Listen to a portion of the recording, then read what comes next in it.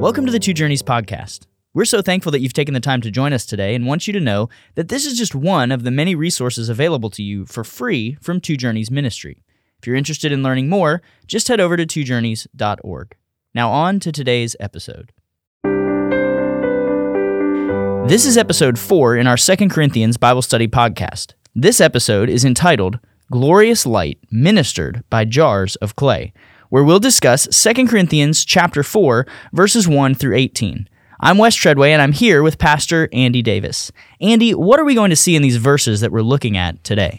Well, this is an exciting day for me. I think there are a few verses in the New Testament that I've quoted as much in the last 5 years as 2 Corinthians 4:6 when talking about what it means to be born again, what actually happens in the heart of an individual when he is rescued from darkness and brought into light. And Paul likens it to the kind of creative work God did at the beginning of creation when God said, "Let there be light."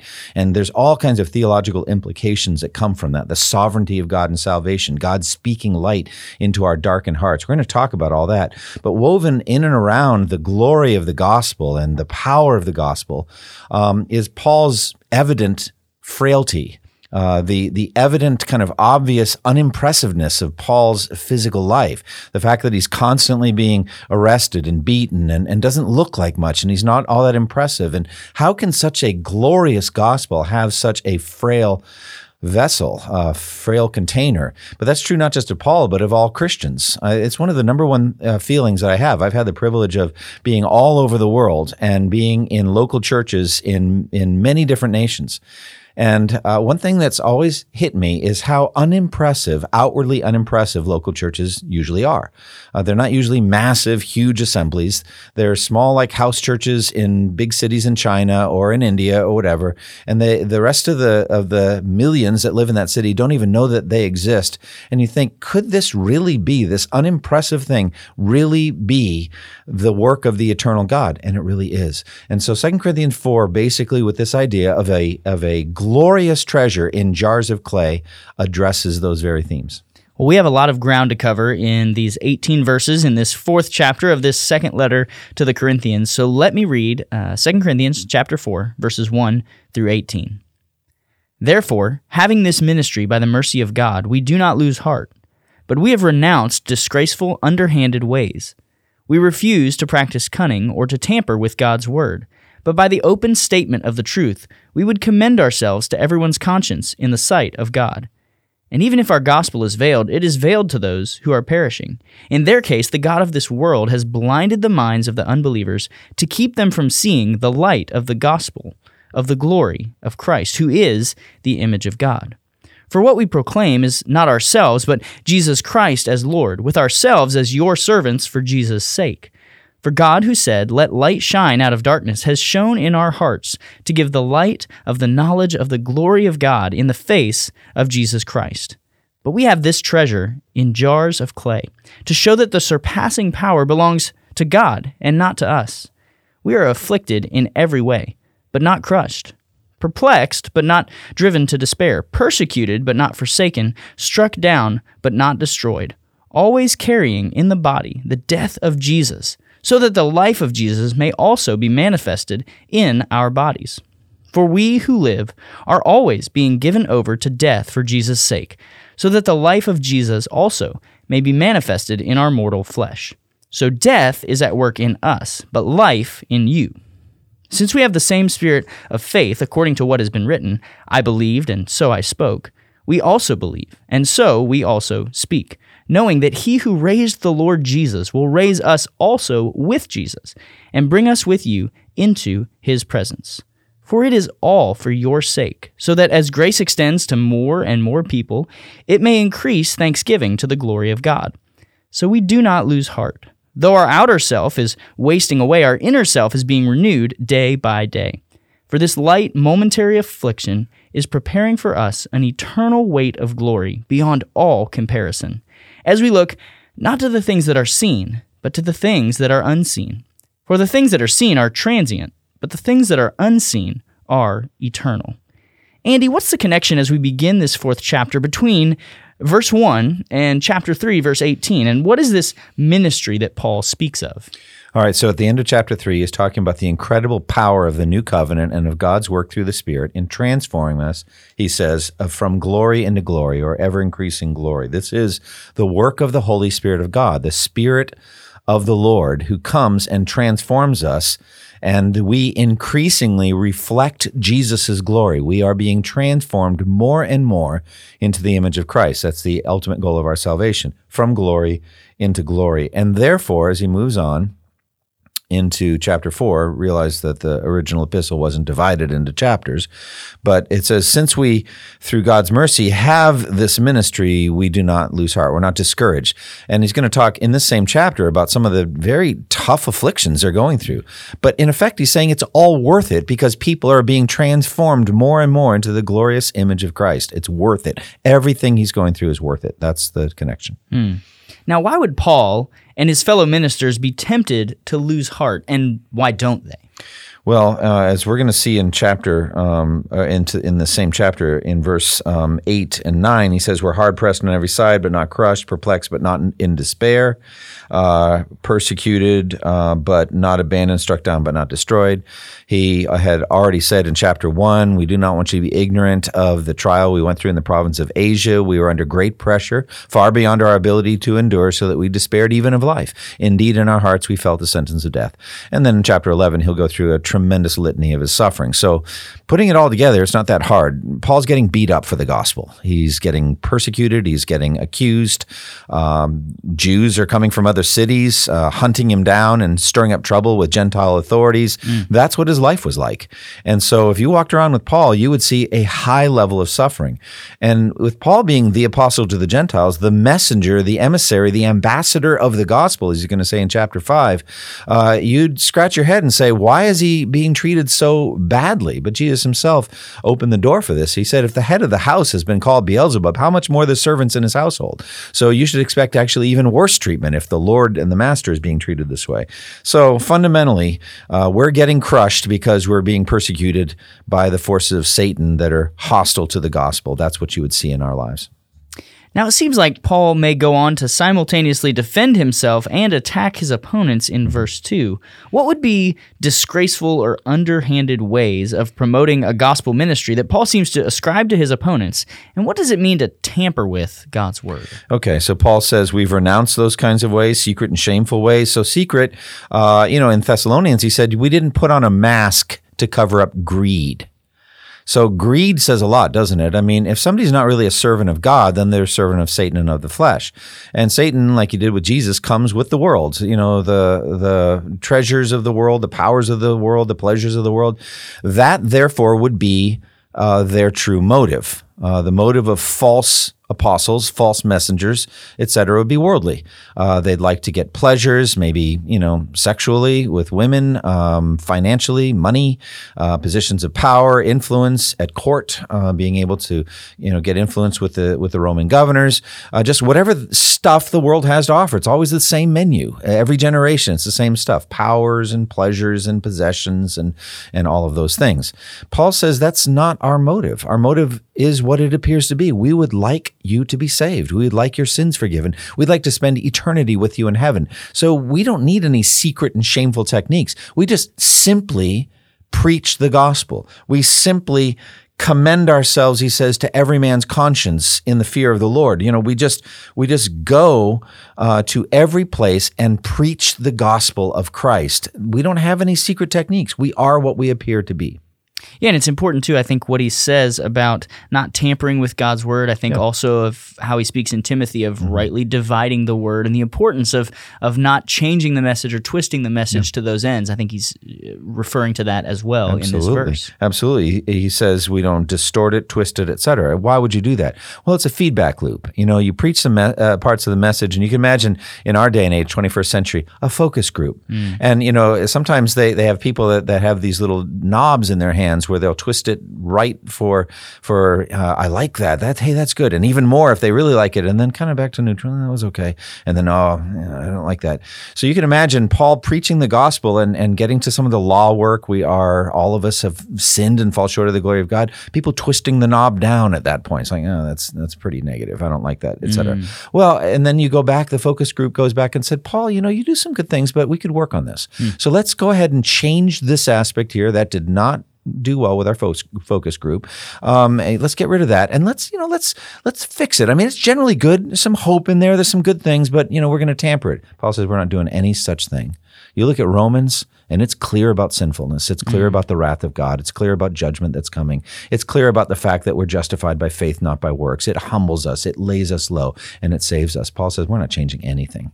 So much more we could say on this theme, but let's go ahead and move into verse 3. It seems like Paul now returns to this imagery of a veil that he also used back in chapter 3 in verses 14 through 16. What's the significance of Paul extending the concept of the veil beyond just the Jewish people to all those who are perishing? What does it mean for the gospel to be veiled? Well, as we see in Matthew 13, Jesus talks about the parables, and he quotes Isaiah 6. He said, be ever hearing but never understanding, be ever seeing but never perceiving.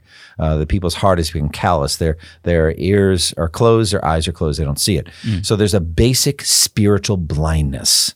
It's powerful, and it's not just the Jewish people. That is who he discusses in chapter 3. He says whenever Moses read, a veil covers their hearts. But it's true of Gentiles as well, just in a different way. It's a blindness. They do not see the truth. The gospel is veiled. So it's like the parable of the seed and the soils. It's the seed sown along the path. It's like hitting concrete. It just bounces and doesn't go anywhere. The people are blind to the truth. Now, an obvious question that follows on the heels of that then is, if the gospel can be veiled, how is that veil removed? Yeah, so fundamentally, we first of all have to see in verse 4, he says, the God of this age has blinded the minds of unbelievers, so they cannot see the light of the gospel of the glory of Christ, who is the image of God. The God of this age, that has got to be Satan. And what an odd thing to call Satan, the God of this age. It says in 1 John, the whole world lies in the power of the evil one. He is the ruler of the kingdom of the air in Ephesians 2. Very powerful. So he does a blinding work in the hearts and minds of people. So I think it's really powerful to see the miracles that Jesus did, the healing miracles, were literal, physical, physiological healings, but they were also pictures of the true spiritual healing that Jesus was doing and that the Spirit was doing in people's hearts. So just as he healed the man born blind in John 9 by making mud with the spit and wiping it on his eyes, and the man washed away and he could see, so also the Spirit takes away spiritual blindness that Satan puts in people's hearts. He does something to the eyes of our heart, so to speak, so that we can see invisible spiritual realities.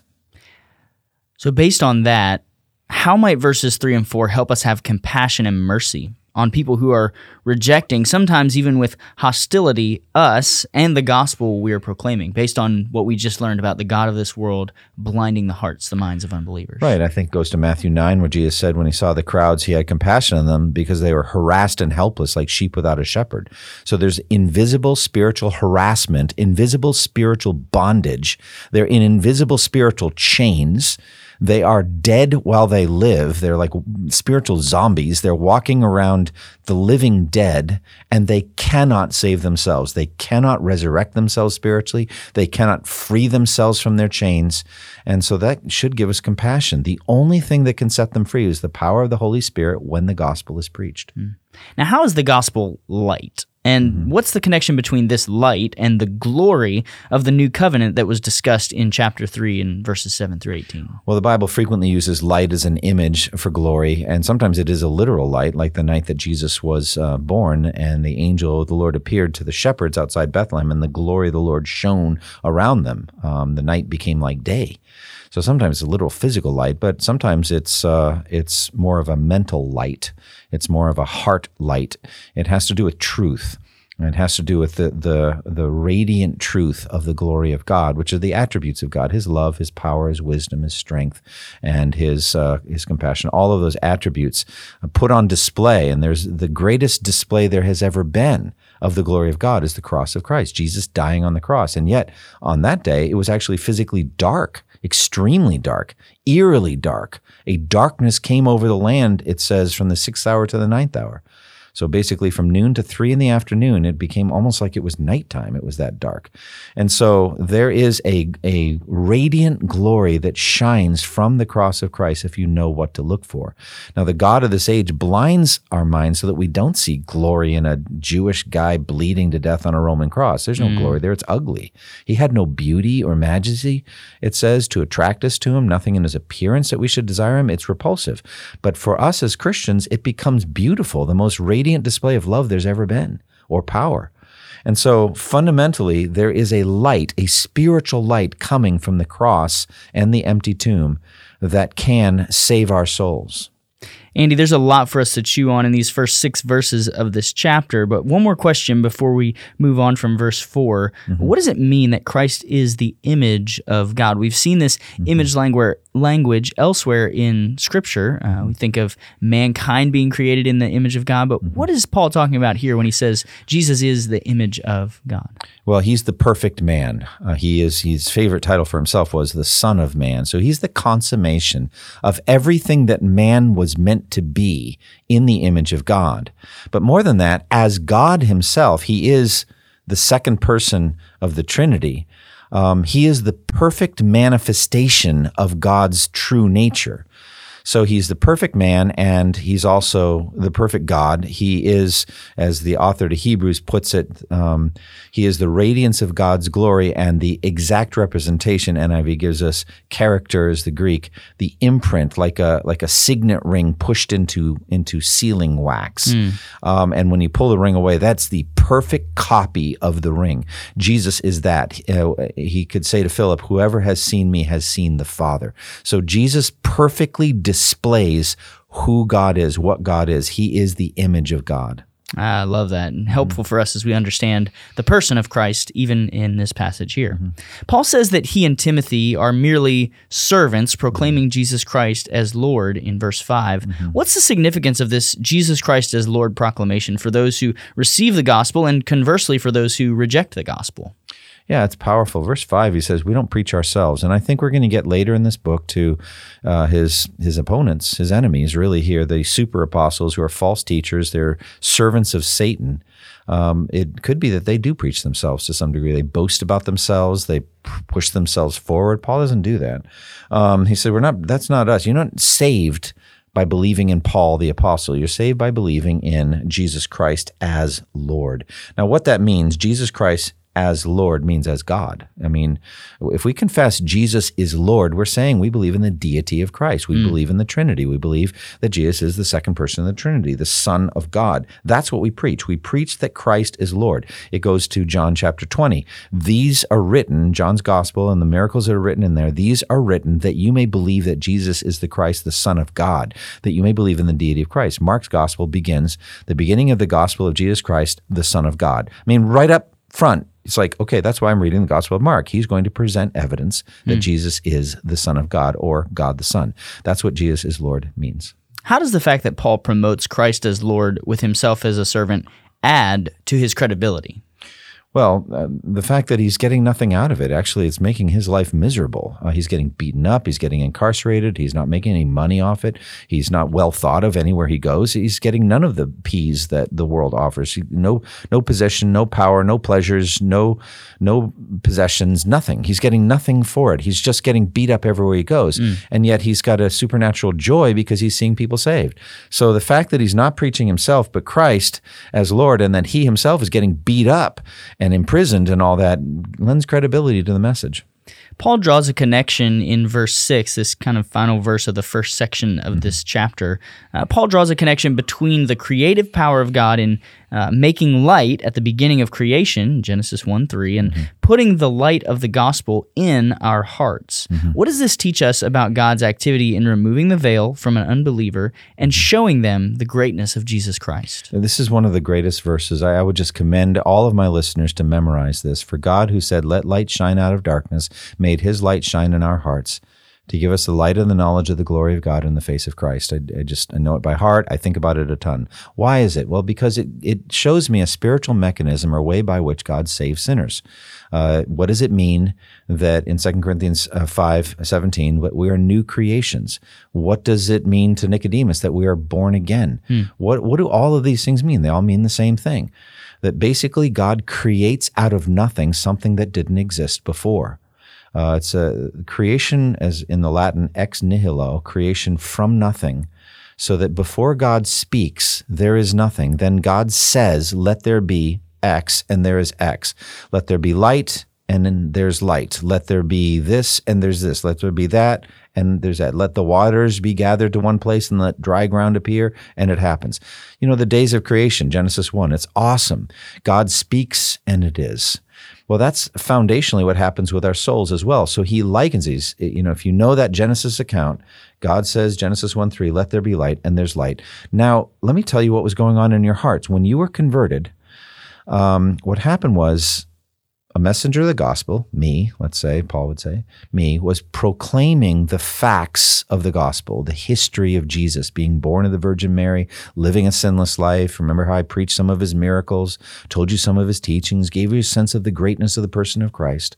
And then I told you that Jesus, this Son of God who did all these miracles, died in our place on the cross, and that he was raised from the dead on the third day. Somewhere in there, if that was your day of being regenerate, if that was your day of being born again, you came to life.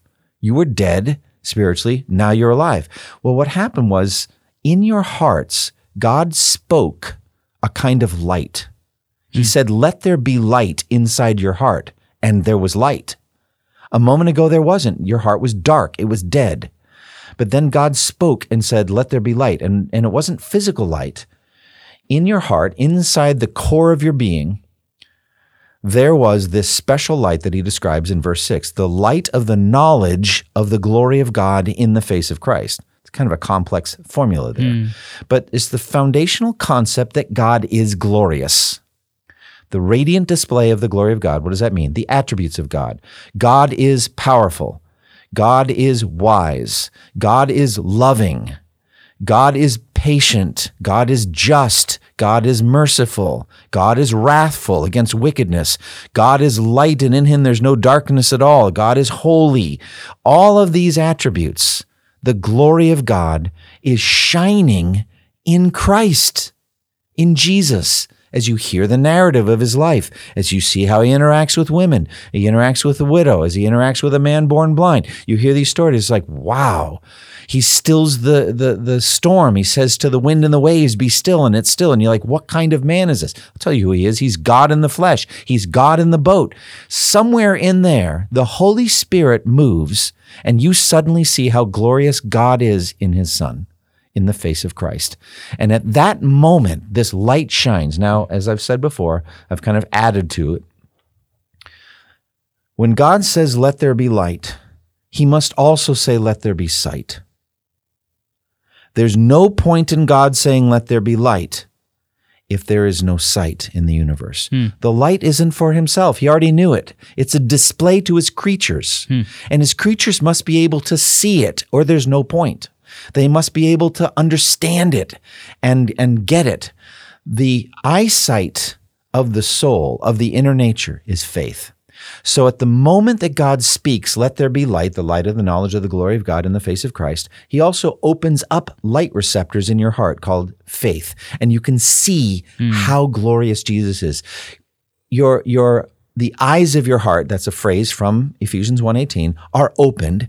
You were blind and now you see, and you see in Christ crucified, verbally portrayed, you see the glory of God and you believe. Now, theologically, Paul tells us in Romans, at the moment of faith, at that moment, you are justified. You are forgiven. All of your sins are forgiven. I believe also at that instant, you are adopted as a son of God. You receive the gift of the indwelling Holy Spirit. All of these things happen in an instant, at once. That's how salvation happens. All of that, in my mind, is in 2 Corinthians 4:6. An incredible verse, and as you said, worthy of our memorization and meditation on this incredible work that God does in saving sinners. Yeah, let me add a few things to it. First of all, when God speaks into darkness, let there be light, the darkness loses. He never fails. It's not like he has a batting average here. When God says, let there be light, there's light. And so when God saves someone, they get saved. That's the Calvinistic doctrine of irresistible grace or effectual grace. When God speaks light into your heart, you've got light in your heart. And that's just so powerful to me. So God can save anyone anytime. Yeah, and encouraging for us as we share this incredible gospel that he's been outlining at the beginning of chapter 4, as we go and proclaim that, to continue to ask God to save even those who we've prayed for perhaps for a long time, knowing that when God speaks, that will affect that salvation. So praise God for that power. As we move into really the second half, the latter half of this passage, we start to focus in on this idea of the vessel that amazing gospel is contained in. What does Paul mean by saying that we have this treasure in jars of clay, and what does he see as the purpose for that? Well, simply put, I think the jar of clay is our physical bodies, okay, because we were created from the dust of the earth like Adam. And so it's also a metaphor for just something unimpressive, something that's, it's like just everyday stuff around. There's nothing that special about it. It's fragile. It can crack. It can break. All of that I get out of a jar of clay. This treasure goes back to verse 6, okay? So the light of the knowledge of the glory of God in the face of Christ is in a jar of clay. So since we're talking about knowledge, the knowledge of God being glorious, I'm thinking about even the human brain. That's the mysterious, I would say the most complex physical thing God ever made is the human brain. In some mysterious way, it's out of clay as well. And so out of this clayish brain, in the midst of this clayish brain, we have thoughts and we have love and we have choices that we make. It's just a mystery, but it's woven together in our physicality. Now, Paul is saying just physically, as you look at our lives, we're a jar of clay. We're just, we're not impressive. We get wounded. We have damage that happens to our bodies and all that sort of stuff. I also think it's relevant to things like dementia, Alzheimer's, things like that. The fact that godly people can lose their personalities. They can become someone different than they were later in life because we're fragile. We break down. Even our mental processes break down. So I get all of that out of the link between verse 6 and 7. We have this treasure in jars of clay.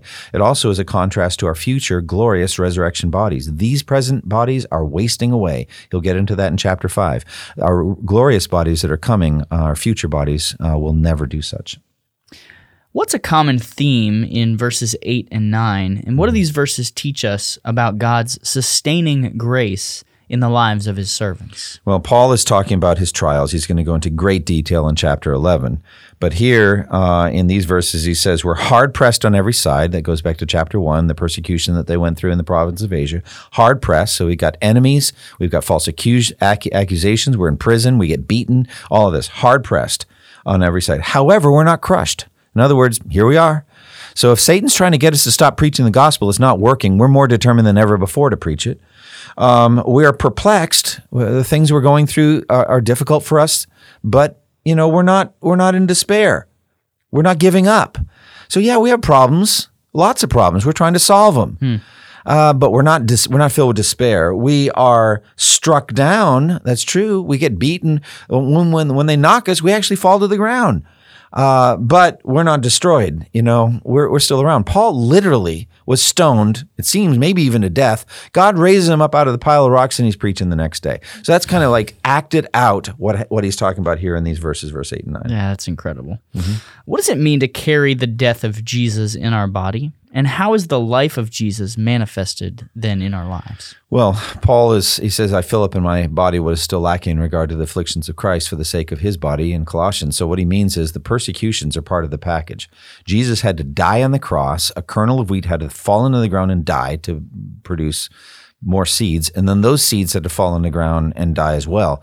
And so the idea is his persecutions are a picture of the idea of a kernel of wheat falling to the ground that will then bear a big harvest. So we are carrying around in our body the death of Christ. In other words, we're continuing on that pattern of a kernel of wheat, John 12:24, a kernel of wheat falling into the ground and dying. That's what's happening to us. In verses 11 and 12, Paul makes an astonishing statement about the sovereignty of God and the suffering of his saints. What do we learn from these verses about God's purposes in bringing trials on his people, and what conclusion does this lead Paul to make? Well, he's saying we're being given over to death for your sake. And so I think he's just talking again about his persecutions, the beatings, all the stuff that happened to him. And he's saying God has the same purpose in our lives that he did in the death of his own son. It's just part of the overall plan to save sinners. And so fundamentally, sinners are saved because Jesus was crushed and bled to death on the cross. That's redemption accomplished in John Murray's title. Then redemption applied occurs with the same but lesser trial. The messengers are beaten up. The messengers are persecuted. The messengers are imprisoned. The messengers are at least rejected. In America, we don't usually get beaten up or imprisoned. But you go try to share the gospel with an unsaved family member, you're going to get verbally beaten up. You're going to have an estrangement in the relationship if they don't come to Christ. And so the death of Jesus results in life for those that believe. And so the same process, we're being given over to death. We are sheep for the slaughter, Paul says in Romans chapter 8. We're willing to die in some sense so that others may live. Paul connects his belief in the gospel to his proclamation of the gospel. Essentially, these should be inseparable. Why do you think so many Christians have difficulty speaking publicly about what they believe as we look at verses 13 through 15? So as I look at verse 13, he says, "It is written, I believe, therefore I have spoken. With the same spirit of faith we believe, and therefore we speak." In other words, I think what Jesus would say is, out of the fullness of the heart, the mouth speaks. What you're full of in your heart, you're going to talk about. And that's why he says in Romans 10, if you confess with your mouth Jesus is Lord and believe in your heart that God raised him from the dead.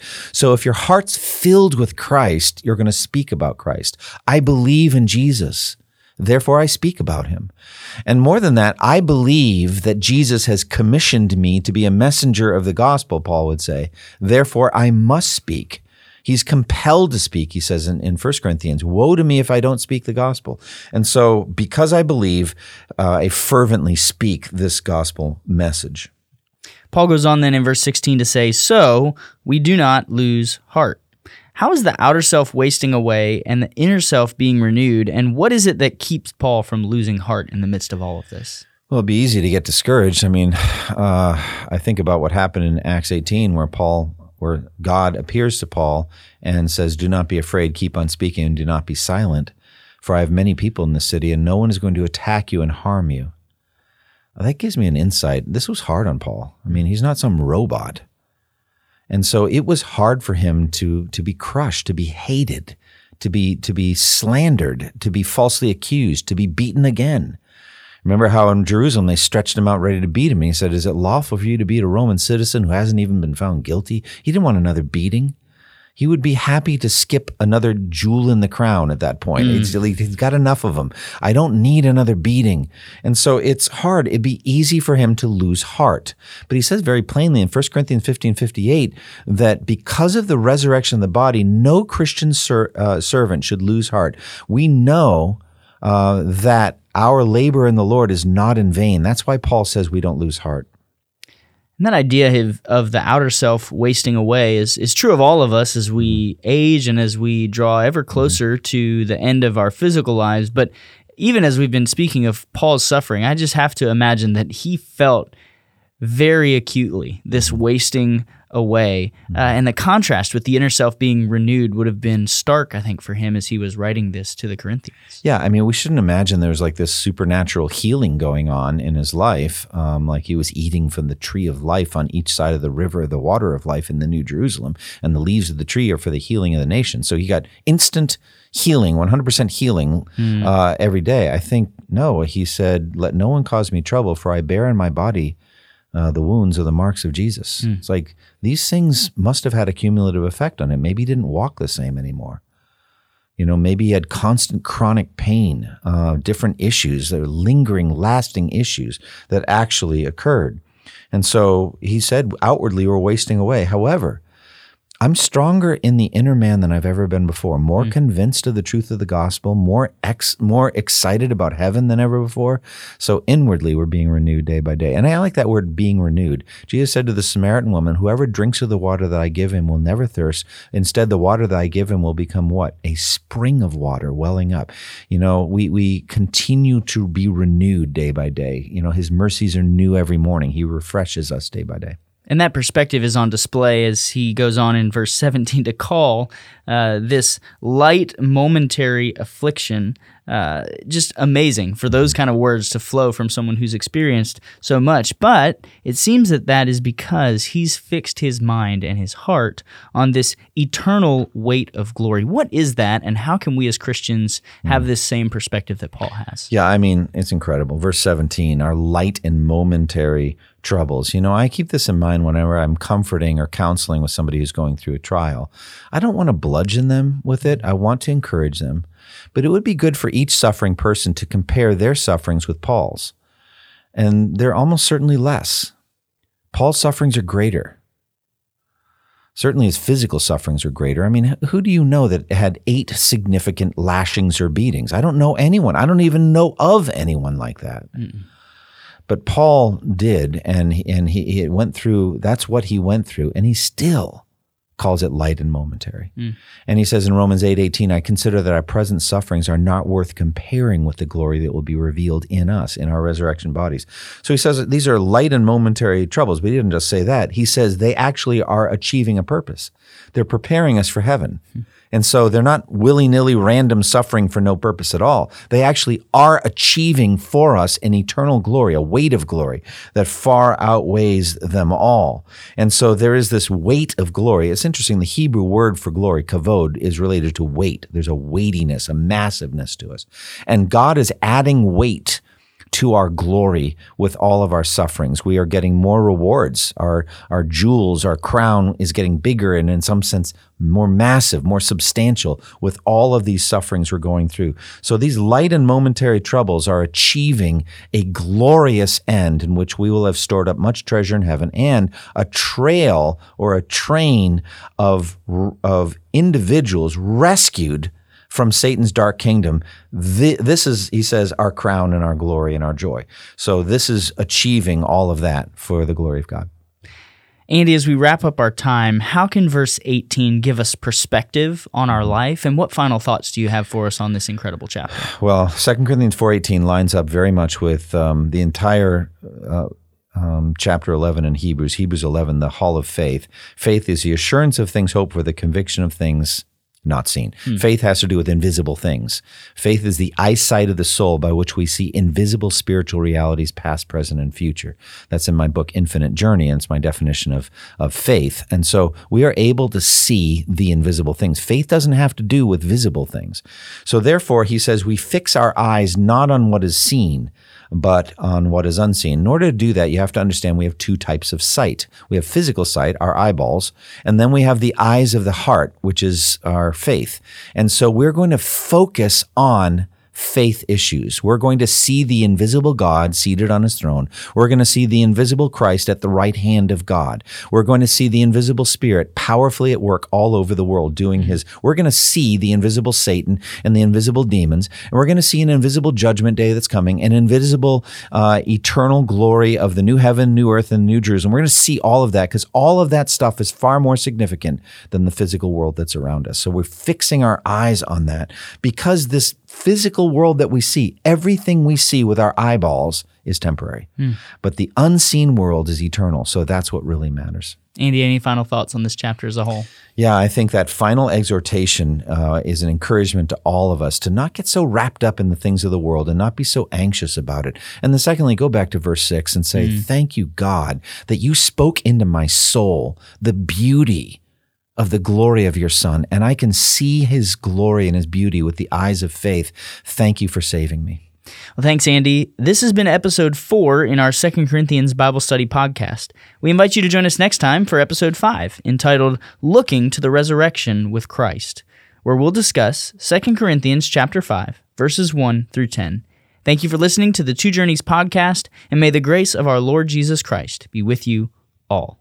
Thank you for listening to this resource from twojourneys.org. Feel free to use and share this content to spread the knowledge of God and build His kingdom. Only we ask that you do so for non-commercial purposes and in accordance with the copyright policy found at twojourneys.org. Two Journeys exists to help Christians make progress in the two journeys of the Christian life, the internal journey of sanctification and the external journey of gospel advancement. We do this by exporting biblical teaching for the good of Christ's church and for the glory of God.